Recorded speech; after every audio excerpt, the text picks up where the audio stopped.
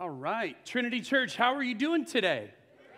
Good. You sound great. I was just kind of in the wings there as we were finishing that last song. Thanks for engaging with us. Thank you for being here.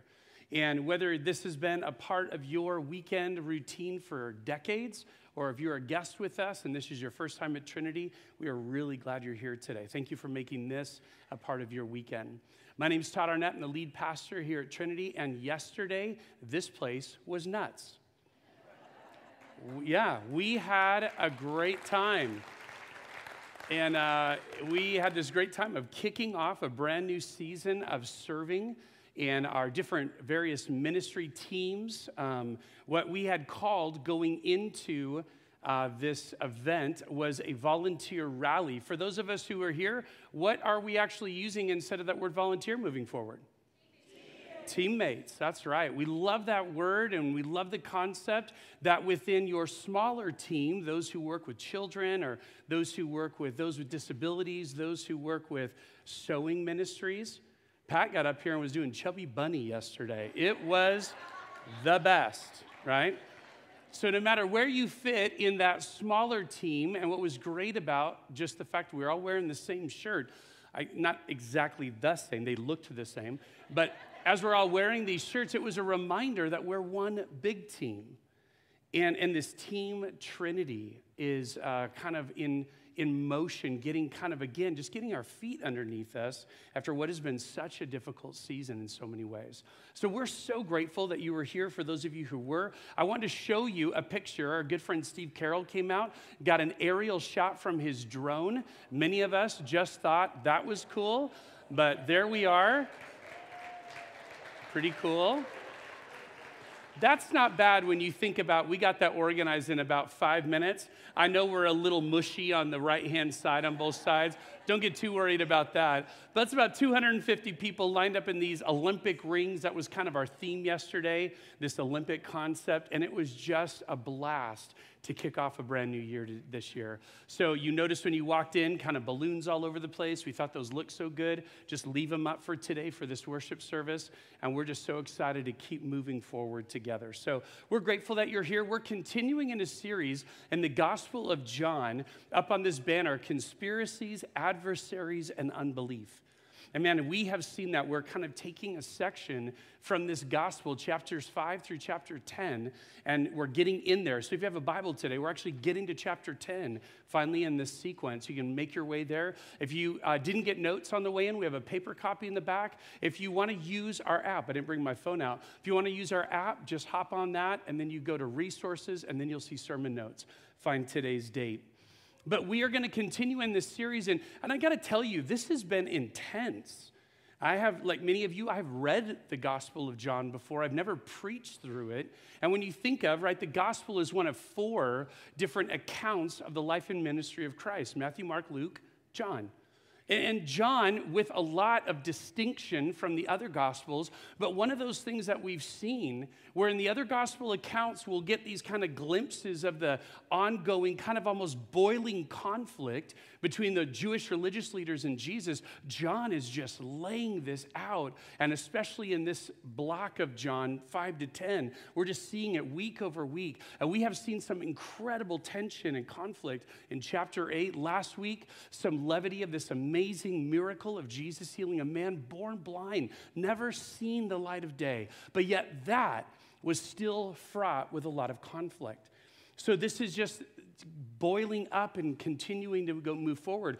John is showing and making the case that there was this opposition towards Jesus that had been going on for a long time before he ever went to the cross. And so today what we're going to see, though, we're going to kind of, even in the midst, we'll see right at the beginning, and Jesus said to the Pharisees, yet even in the midst of that kind of conflict of audience, Jesus is going to talk about something that is going to be so significant and comforting to you. Imagine yourself in this theme is all through the former covenant and the new, this idea of you being in the flock of God, you being one of his sheep. And so we're going to get there today, and we're going to talk about what does it mean to have such a good shepherd? What does it mean when he says, I am the gate, the door? And as we unpack that today, and I appreciate it, it was so great to get to hear from Corey, and I saw her yesterday and the great stuff going on with our women's teams, and she got to do some training. But when Corey talked about, the need to be rooted in Christ, we talk about that at Trinity. That is our mission, to be rooted in Jesus as we're reaching our worlds. And today what this passage is about is really rallying around this idea of how good it is to be in the flock of God. How good it is and how significant and how appropriate it is to keep sinking our roots of trust, our roots of faith, our roots of confidence in our shepherd. So that's where we're headed today. Take a look at our now what statement, what our kind of focus is going to be about, and what we're looking at today. Depend upon Jesus to be your source of safety, supply, and superabundance. You know I love alliteration, so I couldn't help but go there because you're like, superabundance? I don't use that word every day. Interestingly enough, this text kind of does. So we'll get there in just a minute. We're in John chapter 1, verse 10. Here's our first point. Sheep know and follow their shepherd. Sheep know and follow their shepherd. John chapter 10, verse 1. Very truly, I tell you, Pharisees. So what we're going to see in just a minute, this is just continuing in the conversation about spiritual blindness. We don't see any pause or any break. I tell you, Pharisees, anyone who does not enter the sheep pen by the gate, but climbs in by some other way, is a thief and a robber. The one who enters by the gate is the shepherd of the sheep. The gatekeeper opens the gate for him, and the sheep listen to his voice. He calls his own sheep by name and leads them out. When he has brought out all his own, he goes on ahead of them, and his sheep follow him because they know his voice. But they will never follow a stranger. In fact, they will run away from him because they do not recognize the stranger's voice. Verse 6, Jesus used this figure of speech, but the Pharisees did not understand what he was telling them. So let's kind of process. Last week, we pick it up right where we left off. Last week, we had this powerful narrative about this man being healed. And in that whole concept, really what was kind of lifted in the conversation was this idea of, and we saw really where it climaxed was not necessarily that he could physically see with his eyes, but spiritually, he became aware. Spiritually, he could see that Messiah was right in front of him. And to me, my favorite part of the whole chapter, and he worshiped him. The man formerly blind just grabbed hold. Well, we don't know exactly what he did, but that's in my mind. And he just moved just from this sense of awareness right into, and he worshiped him. But we said even that beautiful moment had to have these Jewish religious leaders, then, so what are you saying about us, Jesus? I mean, it's just like there's no time just to relish in the moment of this amazing thing God has done. And they said, are you calling us blind? Jesus says, no. No, you can see just perfectly. That's why your guilt remains. Those are the last words of chapter 9, and there's no segue that says, and then on another day, Jesus was walking around town. So it seems as though this is just next. Jesus transitions to this thought about sheep. Now, as we read these first 5 verses of chapter 10, we learn a few things about first century shepherding. I'm gonna wonder about this for you, so I'm gonna tell you that in advance. The text doesn't tell us this. I don't have a lot to go on except for I just know Jesus is the master teacher. It wouldn't be odd for me to consider that as Jesus is talking, and I think it's a mixed crowd, right? It's not just the Pharisees, but he's alerting them, like, pay attention, I'm talking to you. It would not be odd that Jesus kind of turns his gaze and there he sees a shepherd with his sheep. It's kind of out on part of the countryside, maybe even walking them through a side part of town, but it just seems like Jesus in this master teacher role takes advantage of things that are around him. And he begins to go on and talk about first century shepherding. Now for us, as we read that 2,000 years ago, in not what is an agrarian community so much, I mean, some of you live in Yucaipa, right? We can't help that. But I live in Yucaipa, so before you go, man, he's such a jerk. No, me too, right? But we don't live in an agrarian society, so shepherding 101 isn't common to us. So in a way, that's actually pretty helpful to understand. What did this sheep shepherd thing look like? We find out that they stay in a pen and they're protected from those who would want to come after them, for those who would want to hurt them. We find out that the shepherd is the rightful person, the rightful leader, that actually does know them and they know him and they follow his lead. We find out that there's a gatekeeper who opens the gate for the shepherd and allows him to come in and allows the sheep to go out. And that the shepherd leads the flock from the front, comes around the front and leads them into spaces and pastures where they can eat and be nourished. So that's shepherding 101. Now here's the wild thing, helpful for us 2,000 years later. In the first century, people who lived in an agrarian society, people who had a cousin or a brother who was a shepherd are like, we know. Like, that's how it works. That's how sheep and shepherd relate to each other. So, that's kind of the whole point. So for us, we're learning some things, but for them, this is like totally basic. It'd be like this. It'd be like someone coming to you, and let's say that you're kind of driving around town, and they're in the car with you, and you drive by a gas station, and they begin to tell you how you pump gas. If you were going to pump gas right now, you would pull into that station and you would hop out and you would either go in and pay the agent there. None of us do that. We hate doing that now. We just do it at the pump. It's awesome. And you'd pay at the pump, and then you would go to your gas tank. You'd open the fuel door. You'd twist off the cap. And then you'd go over here to the nozzle and you'd pick it up and you'd push what kind of grade that you want.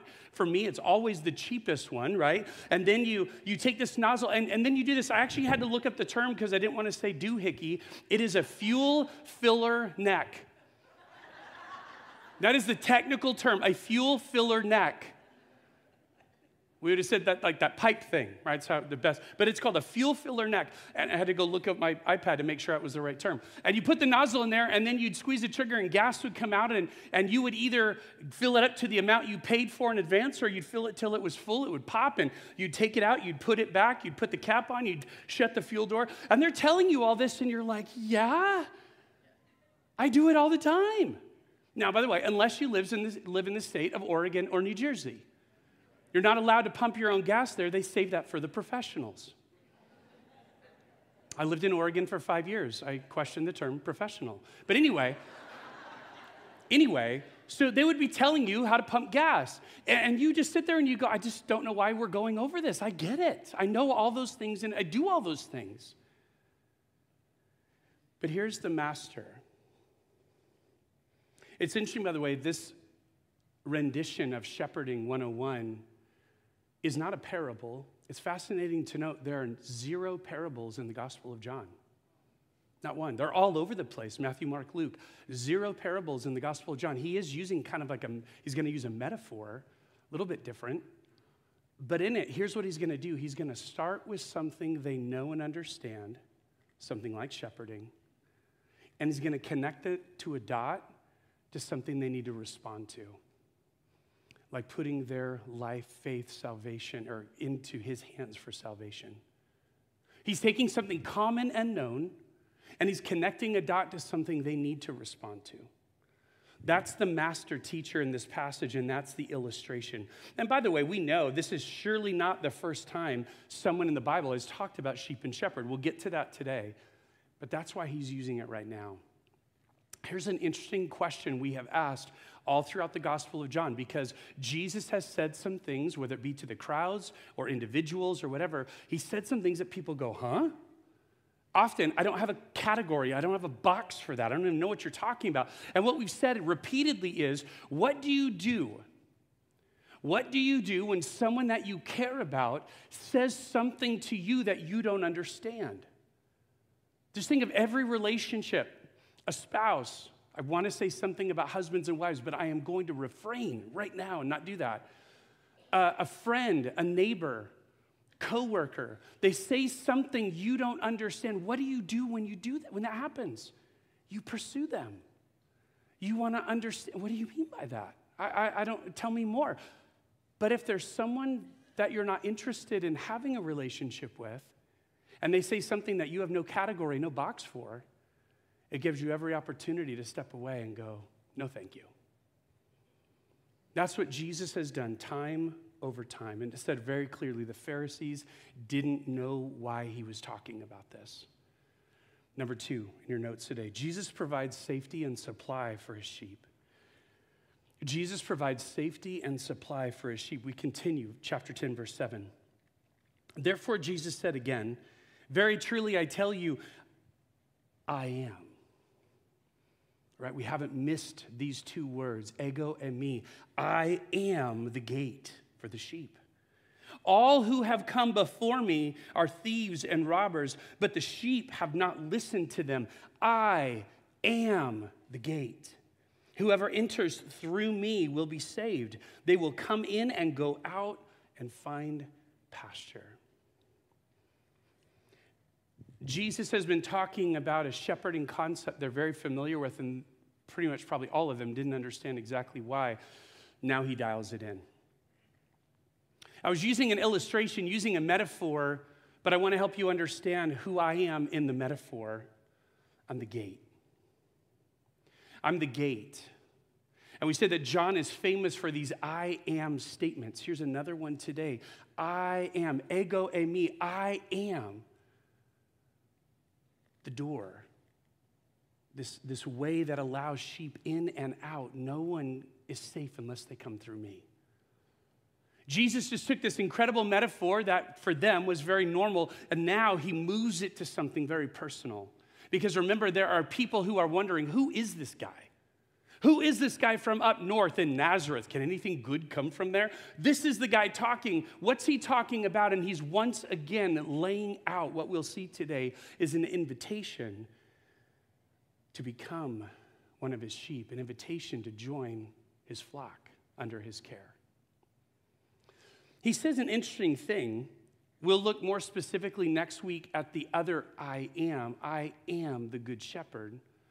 But today, I am the gate. And this causes us some question. What exactly, though, is a gate? I mean, we know the basic function, and he's even said it. It kind of opens the opportunity for the sheep to go out, and then when you close it, it kind of provides protection. Let's take a look. Here's a couple pictures of what would be similar to a first century type of sheep pen. Obviously pretty broken down in this picture, but notice it's a stack of rocks. It's a stack of rocks on top of stacks of rocks all the way around, creating a space.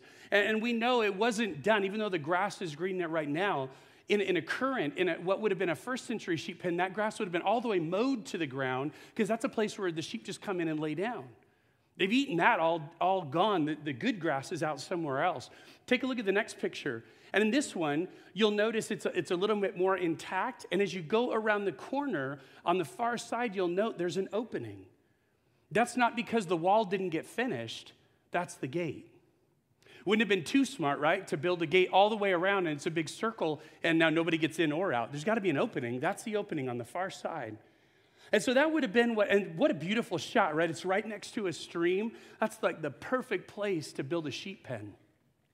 So not necessarily made out of lumber, not made out of steel or anything like that, of fencing. This is made out of rocks that were gathered in a big pile to provide this protection.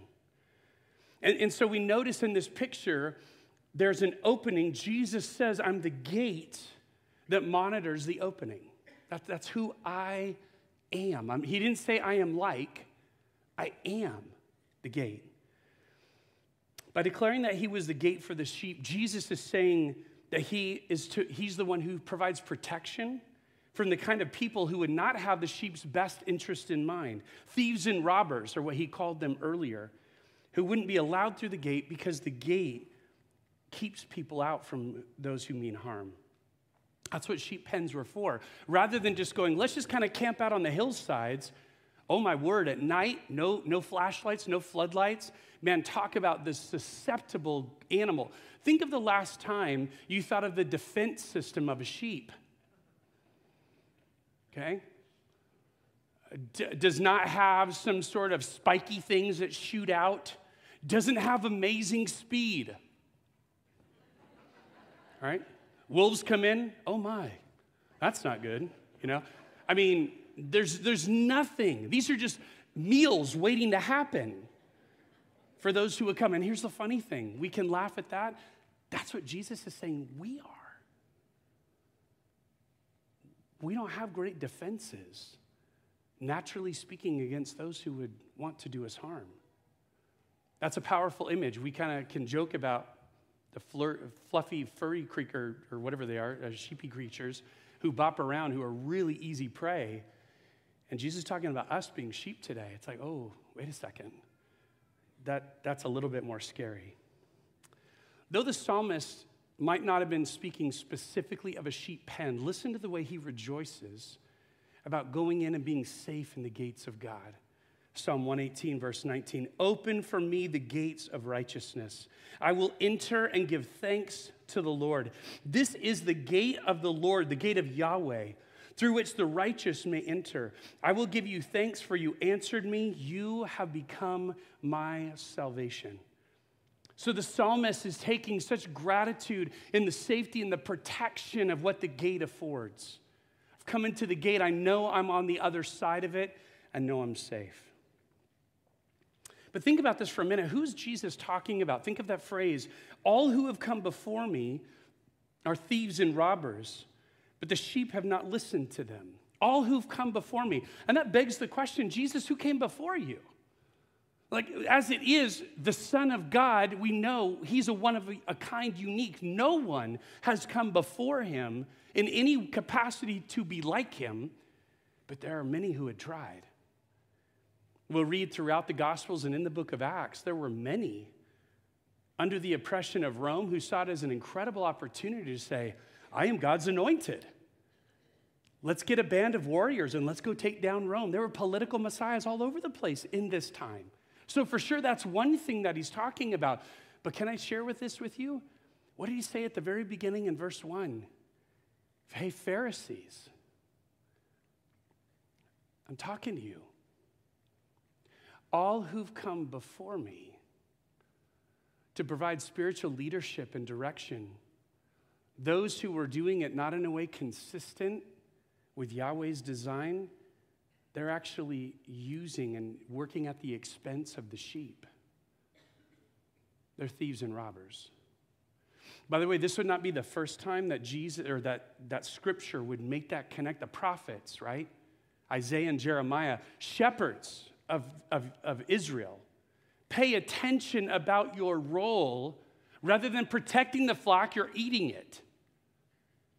Okay, so this concept of charging Israel's spiritual leadership as shepherds over sheep, it's all throughout the former covenant. All who came before me, they were imposters, and their intent was wanting harm and to mistreat Jesus' sheep.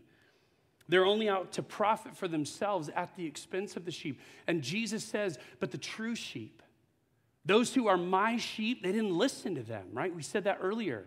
Sheep listened to the shepherd's voice. They weren't paying attention to them because they know, right? For lack of a better term, stranger danger. You're not it. By stating that Jesus is the gate for the sheep pen, he's saying basically this: if you want to enter into the security of the sheep pen, you have to do it through him. And when you do, you'll be safe from those who would want to do you harm. It's the essence of the word will be saved, right? That's kind of in our kind of church vernacular. That's a pretty loaded term. So-and-so got saved yesterday. We'll use that language a lot. The essence of this Greek word simply means to deliver out of danger and into safety. So whether that means eternally saved or saved from those who would want to do harm, either way, the pen, guarded by the gate, represents safety.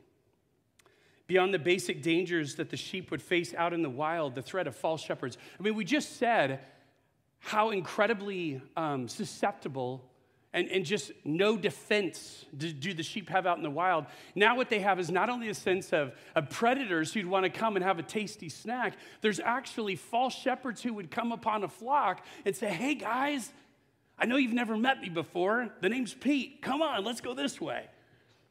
So, I mean, there's all kinds of dangers and traps that are being set for these sheep. But Jesus says if you come into this pen through me, you'll know not only a relationship with the true shepherd, but you'll know safety and security as well. Now, it kind of begs the question in your notes, how can a simple gate guarantee so much safety? How can that happen? How can just literally like a gate do that? And the problem is, it just makes so much more sense when you understand the gate is not a thing, but a person. The gate is not a thing, but a person. Take a look at this picture.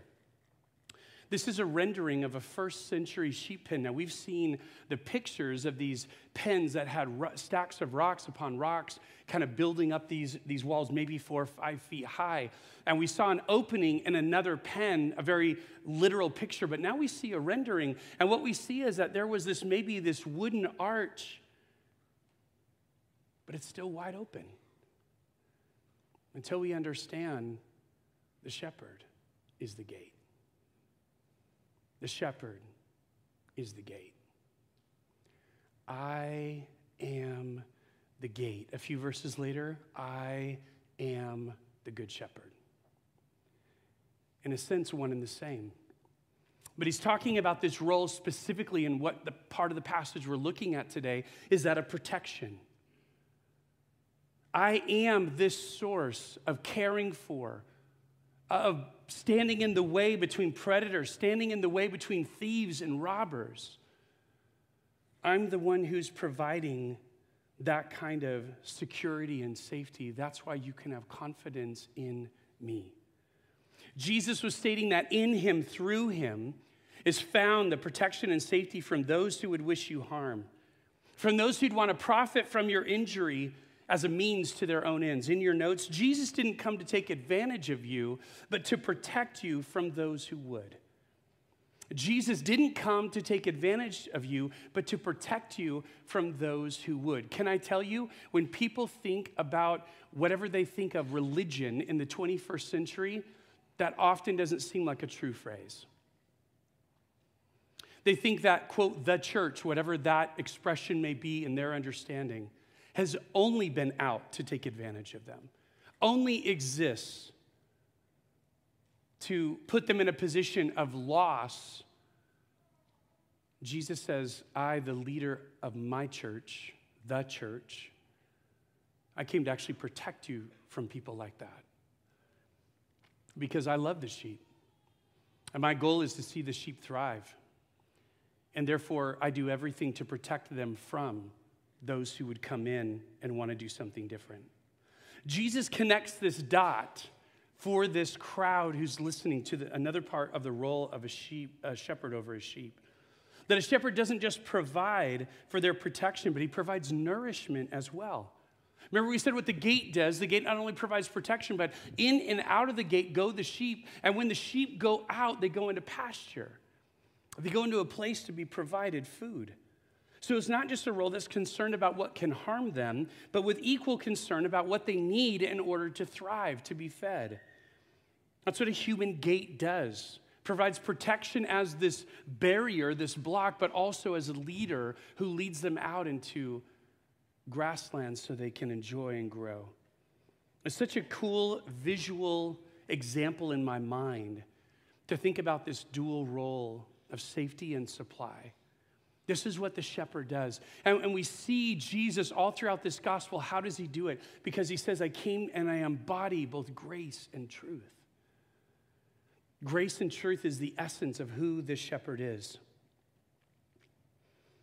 And for the times when you recognize and when you long for nourishment, the real provision that meets your greatest needs, rather than the unfulfilling scraps you can try to go find apart from the flock on your own. Jesus is saying, and we're going to see this for 3 weeks in a row, learn to trust the shepherd. Ephesians talks about this idea of provision and this deep sense of even being overwhelmed by the greatness of God's provision through the way he's loved us. In Paul's prayer in Ephesians chapter 3, he says this, and I pray that you, a word we've said already today, being rooted and established in love, may have power, together with all the Lord's holy people, to grasp how wide and how long and how high and how deep is the love of Christ, and to know that this love surpasses knowledge. Isn't that an interesting play on words? To know that love is more than what you know, that you may be filled to the measure of all the fullness of God. Let's move away from the illustration, from the metaphor, and let's talk about now us as God's sheep. I pray that you might know the dimensions of the wild, extravagant love of God, and in knowing that, would you be filled to all the measure of all that God intends for you to be? Would you know and experience His rich love for you? Man, I don't know about you. There's a lot of things I think I need in my life there. That is right at the top. God, to know that I am extravagantly loved by you. And second place is a long ways away. Paul says, as sheep, I pray that you would know the shepherd that way. We've seen in the preceding chapters this antagonism growing, right? We use the word adversaries. It is absolutely true that the Jewish religious leaders were adversarial towards Jesus at this point in his ministry. Here's the wild thing, though, that I think about. What does he say? Hey, it's like pumping gas. I mean, obviously, it's not gas. It's like sheep and shepherds. He's using a very basic metaphor and illustration that they would understand. But here's the wild thing that we miss. I had said that all throughout the former covenant, there are all of these allusions, both to good shepherds and bad. Good shepherds are commended, bad shepherds are judged. And it is all through what this group, the Pharisees, that's what they spent their day in and day out studying. Just like today, a lawyer in America would know a certain type of law frontwards and backwards. They knew the law that way. And Jesus is saying, I am the gate. And all those who've come before me are thieves and robbers. They are, quote, bad shepherds. I've come to be an altogether different type of shepherd. And the power of this, of what the Pharisees knew that maybe the rest of those listening wouldn't have connected the dots, is especially one particular place where God is talking about one shepherd who's going to hand over leadership to a new one. Moses, getting ready for a successor. In Numbers chapter 27 says this, Moses said to the Lord, may Yahweh, the Lord, the God who gives breath to all living things, may God appoint someone over his community, watch, to go out and come in before them. One who will lead them out and bring them in, so the Lord's people, watch, will not be like sheep without a shepherd. That kind of shepherd who cares, that kind of shepherd who leads, that kind of shepherd who protects. May God give a new one. Moses saying, I have been that for a long time. Who's next, God? So the Lord said to Moses, take Joshua. Take Yeshua, son of Nun, a man in whom is the spirit of leadership, and lay your hand on him. When Moses is saying, God, my time is ending, I need you to appoint a successor who's going to lead the people, a good shepherd who will lead them in and bring them out. A good shepherd who will provide protection and who has their best interests in mind. When he's pleading to God for another good shepherd, God says, anoint. I've selected Yeshua. In John chapter 10, who is talking to the Pharisees? Yeshua. We call him Jesus because that's the Greek equivalent, but his Hebrew name, the name that the angel told Mary and Joseph to name him, is Yeshua. It's that exciting. Yeshua is standing in front of their face and he's saying, I am the best shepherd that God ever promised. And I'm standing right here in front of you, offering for you to understand that I am him. I am the fulfillment of what God promised all the way at the beginning. In that moment, Jewish religious leaders should have fallen on their faces. We have been studying, poring over the scriptures all of our lives, looking for Messiah. You're telling us you're him. Everything you've done has demonstrated you're him. But still, arm's length rejection. That's how this chapter is going to end. And I say to you today, we prayed for you, prayed for all of you. Prayed for those of you that would be a part of this worship service in here, out in the pavilion, online. Prayed for you that are part of God's flock, that you would be encouraged by the fact that Jesus says, I'm the gate. I'm the one who protects you from thieves and robbers, from predators. I'm the one who leads you out into good pastures. But we prayed also for those today who are yet to be a part of God's flock, that they would come in contact, they would come face to face with this amazing, not just truth, but amazing promise, amazing hope. And stop stiff-arming God and saying, God, not yet. God, not enough proof. God, not enough that I want to give up my way of my life. And that the hands would fall down and you would simply say, God, I am ready to be one of your sheep. I am ready to join your flock. These religious leaders 2,000 years ago, face to face with Jesus, they missed it. You don't have to. It's staring you in the face. And that is the great news of Jesus being the great shepherd. Finally, today, number 3. Jesus invites you into his superabundance. Jesus invites you into his superabundance. There's that word again. It's like, Todd, we don't use that word every day. Well, let me tell you why I used it. John 10:10, a verse that you should know. It's such a rich verse. The thief comes only to steal, kill, and destroy. I have come that they might have life and have life to the superabundance. Have life to the full. In this final thought in our passage today, Jesus provides this incredibly stark contrast. Those who've come before me, the thieves and the robbers, they've come to steal, kill, and destroy. They have come only to harm. There's no ifs, ands, or buts. There's no, but they're not that bad. There's no nuancing. Thieves and robbers, that's their purpose. That's who they are and what they've come to do. Peter says that actually they all come from a source, ultimately, that is a different kind of predator. 1 Peter chapter 5, verse 8, be alert and of sober mind. Your enemy, the devil, prowls around like a roaring lion looking for someone to devour. There's no backstory that makes anything about the devil something that you would have compassion for.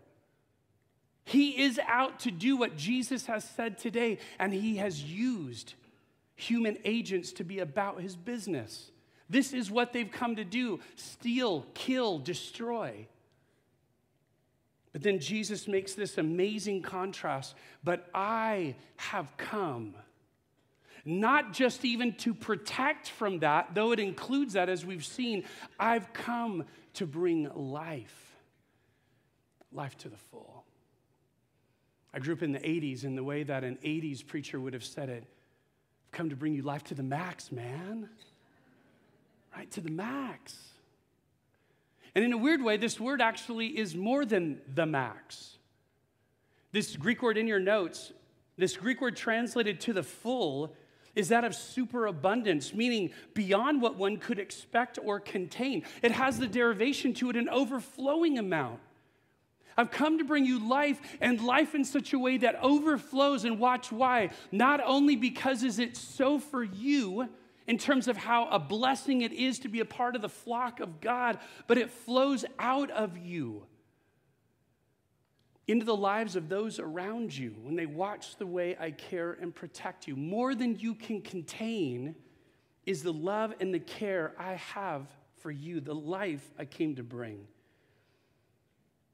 In a year, in 18 months, when people have felt so depleted, so drained, isn't this incredibly great news? God, I have felt at times I didn't know how I'd put one foot in front of the next. God, I have felt at times unprotected. I felt unsafe. What's going to happen to me, to my family? God, there have been times when things have been lean. I didn't know how that bill was going to be covered. I didn't know where food for some of us was going to come from. Even in the midst of a very challenging season that has affected all of us literally everywhere. Jesus says, I've never stopped being that good shepherd. I've never stopped from bringing life and life to the full. You can trust me pre-pandemic, you can trust me in the pandemic, and you can trust me on the other side of it. So if you're here today and you have put your faith and confidence in the gate, in the door, in the Good Shepherd, simple question, are you experiencing, are you knowing what that superabundance is like? I'll tell you, in it goes back a lot to what we reference from Paul in Ephesians 3, that you would know and be overwhelmed with the extravagant dimensions of the love of God. And if you are today, can I tell you, that is an incredible thing to rejoice over. It should be filling your, not just songs of praise, but your conversations and the way you interact with people. God is so good. Maybe you're here today, a part of God's flock, and you would say, Todd, that seems really lacking, though, in my life. Like, I haven't really been experiencing that kind of to the max, to the full. I don't know what to do about that. And simple question, is it something that is deficient in Jesus or something that you have missed? Can I tell you this? It's never about that God has moved farther away from us. So in that loss, in that what feels like separation, can I tell you the very best way to have that sense of an ability to reconnect, to experience God afresh and anew, comes in community. It's always a part of having that happen with other sheep in the flock that encourage, that can listen, that can pray. Can I tell you what's going on outside these doors? Hilke mentioned it earlier today. We have a small groups expo. All different types of groups for all different types of people to get involved and to know and walk in that community together. And one of the things I've loved, one of my favorite phrases about Trinity Church is that we're a church built on burden-bearing relationships, burden-bearing fellowships. That's not the only thing that a small group is for, but that is a thing that a small group is for. And I want to encourage you, if you feel like you're that lone sheep, just kind of out here on your own, man, it is a great time to get plugged into a group and be encouraged and be reminded of who this good shepherd is. Or you might be here today, like I said, and you've never taken that step of response. That's what Jesus was after, right? He wasn't talking. I don't want to sit here and have a conversation about sheep and shepherd as you look out in the field. I want you to understand who I am. I want you to understand what I've come to do for you. If you're here today and you've never stepped into that space of saying, Jesus, I need you. I need what you've done for me. There is no hope aside from you. Let me tell you, there is no reason to wait one moment beyond right now to A, admit that you're a sinner who needs a Savior. To B, believe that Jesus is the only Savior available. He is the Good Shepherd. And C, choose. Choose to say, Jesus, I put my confidence, my faith, my trust in what you've done for me. That's how you become, that's the initial response to become a part of the flock of God. Let's pray. Father, we come before you today as a people who are just so grateful for your word, grateful, God, for this understanding of what it is to be sheep in the flock of God. that Jesus is this gate, a gate that provides protection and provision. He leads us out. He brings us back. He keeps us safe from thieves and robbers if we would simply keep looking to him to be that source. Thank you, Jesus, that you are the embodiment, the fulfillment of what was forecasted hundreds, thousands of years ahead of you. And as we look back onto your words today, we're encouraged because we want to be these kind of people who follow well after our shepherd, who entrust ourselves to your protection, to your provision, to your superabundance. Father, in that this week, when you fill our lives to the full, would you help us to be overflowing into the relationships that are around us, that people would see, hear, and know Jesus through our lives? We love you, and we pray in Jesus' great name. Amen.